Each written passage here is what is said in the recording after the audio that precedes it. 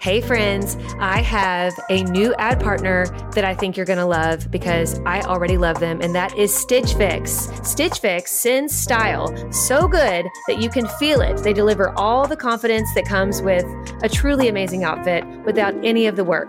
With Stitch Fix, you get a stylist who understands your style, your size, and your budget, and they do all the shopping for you. It's the easiest way to transform your wardrobe. I feel like they just get me. They do get you. They just knew what would look right on me. And I hate picking stuff out. Yes. So it's like Christmas when you open that box and you're like, how did you know? Exactly. It is Christmas, and I cannot wait till my next one. So go ahead, take the leap, do Stitch Fix, get your own personal stylist, and feel as bougie as we do these days using Stitch Fix, but not for a crazy price because they get your budget. Get started today at stitchfix.com/naked.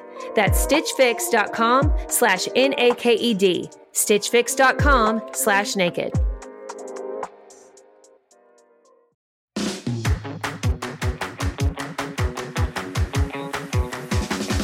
You know what time it is, sweetie? It's Hump Day Q&A time. Hump Day Q&A. Hump Day Q&A. Welcome to the Naked Marriage Podcast, Hump Day Q&A.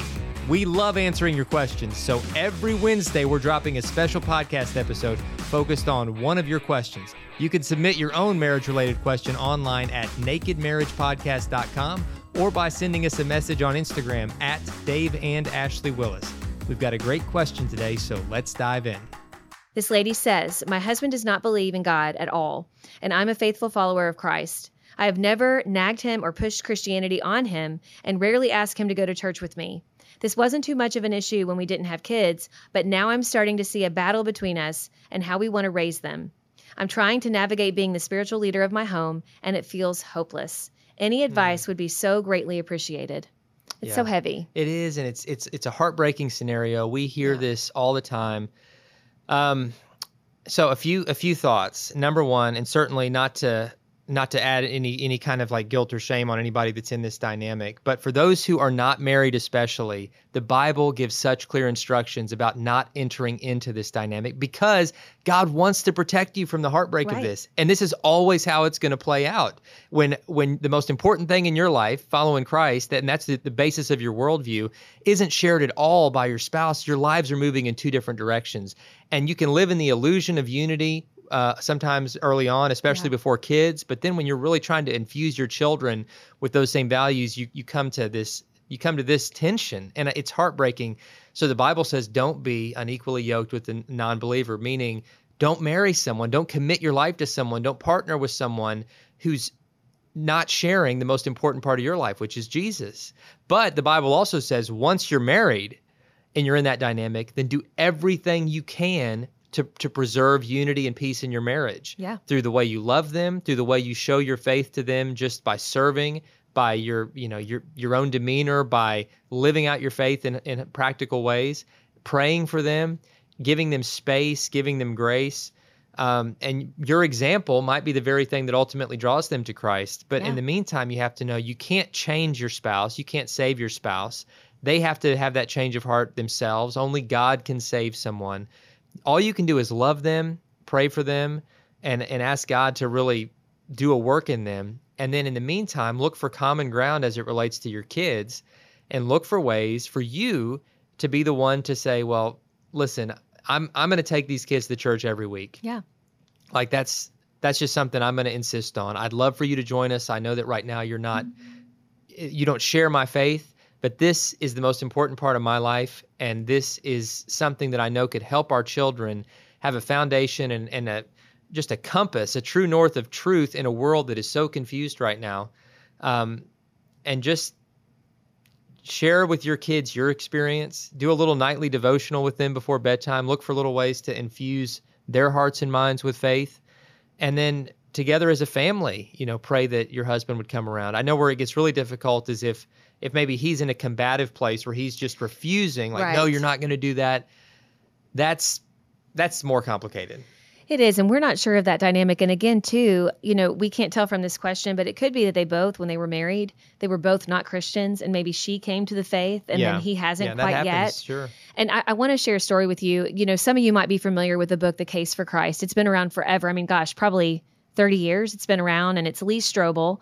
And I remember, this book was when I first became a Christian, it was one that I read, and I loved it. I was fascinated by it. Just very long story short, he was a reporter who actually went on a quest, I think, to disprove the Bible. After his wife became a Christian. And he was mad. He was mad that she became a Christian. He thought she'd been duped. That she had lost her mind. Right.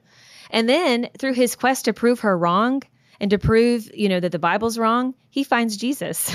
Yeah. And he also, finds that, oh my goodness, these things happened. Like the Bible is true, and then not only that, but he had a relationship with Christ, and it forever changed his life. And really, there's a whole movie about this too, but I definitely recommend the books.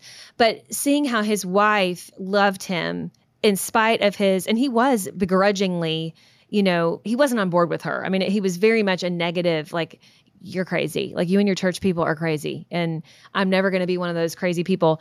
And, but she just loved him through it. And she showed him Christ just in her actions.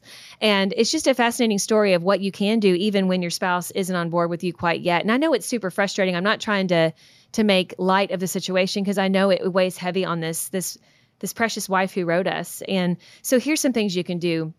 I think it's great that you've never nagged. I think that stay not nagging. I think just loving them where they are is key.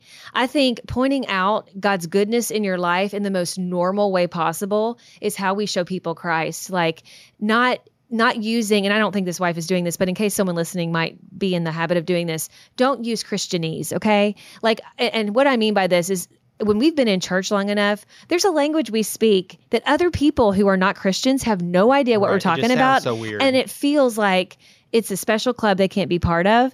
And it also feels very, it doesn't feel genuine. It feels very like churchy McChurchums, and you're just speaking this weird stuff because your church friends say it. And that's not at all where we're usually coming from. We're really just like, we use the word anointed. I love that word. But my next door neighbor who's not a Christian is going to be like, what? What is that? And so we want to speak normally. We want to make it real for them and what God's doing for us. It could be as simple as like, sweetie, you will not believe what happened today. I've been praying for this person at work who's just always been kind of negative towards me. And I've seen like this recent change in them. And I think God's answering my prayers. I mean, as simple as that. Prayer is not a church word. People know what prayer is. Yeah. But just showing God moving in your life.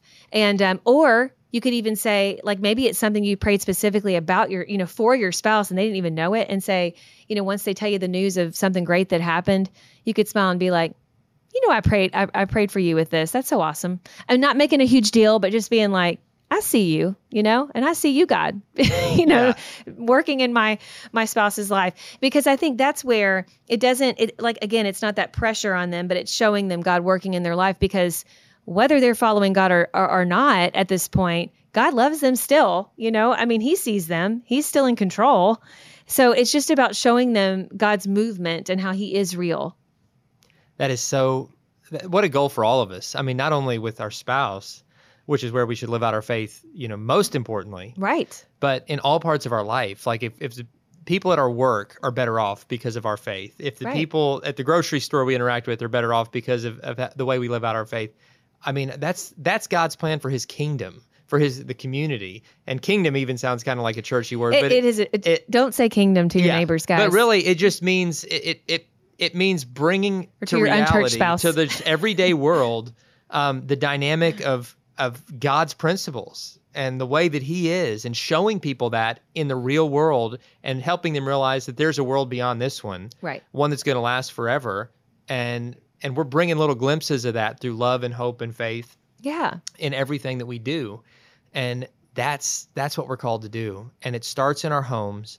And if you're in that dynamic, and maybe it's not this drastic, maybe you're just in a dynamic where your faith is more important to you than it is to your spouse. Right. They would say, yeah, I'm a believer, but they don't care about going to church. They don't want to do really anything to invest in their faith. And so they're comfortable being to use a Bible word, very lukewarm, they're just kind of like I'm not doing anything to invest in this. I mean, I'm fine with it. I'll go to church on Christmas and believe in baby Jesus and all that, but this isn't really a part of my daily life the way that it is for you. And so they're not going to lead in that way. They're not going to lead you toward a closer walk with Jesus, and they're not going to be that accountability partner that you want. They're not going to be praying with you and for you the way that you desire. But instead of just nagging them about it or judging them about it, start by encouraging what they're doing right. Yes. If they're ever taking any little step that's showing growth in their faith, if they ever are willing to go to church, if they're ever willing to like listen to a Christian song with you or whatever it might be, however small it might be, celebrate that. Yeah. Don't make it weird, but celebrate it and just say like, oh man, I felt so close to you. I felt so close to you in that moment. I love sharing this with you. Yeah, I love sharing that with you. And celebrate it, thank them, encourage them for what they're doing right. Encouraging your spouse for what they're doing right almost always works better for nagging them about what you think they're doing wrong. And so be an encourager. Absolutely. And I want to say this too. I know the goal, especially for this woman who wrote us, she would love, she wants her husband to know Christ, obviously, and then also to share in going to church and participating with the body of Christ. Again, I'm using church words, I know. But, once they become a Christian, they'll understand what you're talking about. But in the short term where they're not sure, again, don't use words where they're like, what are they talking about?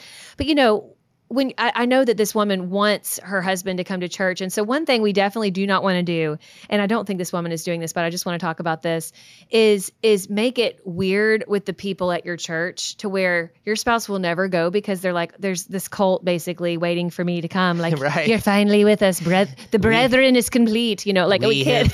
Prayed over this moment and now come, brother. Like it can't be weird, guys. The goat sacrifice is this way. I don't know. I mean, and I don't think that's going on here, but I do see that we've seen this dynamic, sweetie, where there's been one spouse and they like have told their small group to like be in the same place as their spouse so they can like hit him up and talk to him. And the spouse can see when something is genuine. Now, God may create those moments. I often he does, right? He often does. But it's organic. It's not something that's set up. And so we can't get in these desperate spots where we're like, we just want to create the perfect scenario where he's going to see that he needs to come to church, and because we're just setting ourselves up for failure and we're making it weird for our spouse. Again, we need to show our genuine faith. We need to show them that God is real, that God loves them, that God is moving all the time and he's all around us, that he created not only your spouse, but the whole world, and he brought the two of you together. But it has to be organic and it has to be genuine. Thank you all so much for listening to today's episode of Hump Day Q&A. We love getting your questions and we want to answer your question. So if you go to nakedmarriagepodcast.com, you can submit your question right there, or you can follow us on Instagram at Dave and Ashley Willis, and you can give us your questions right there by giving us a DM. So we'll catch you next time on Hump Day Q&A.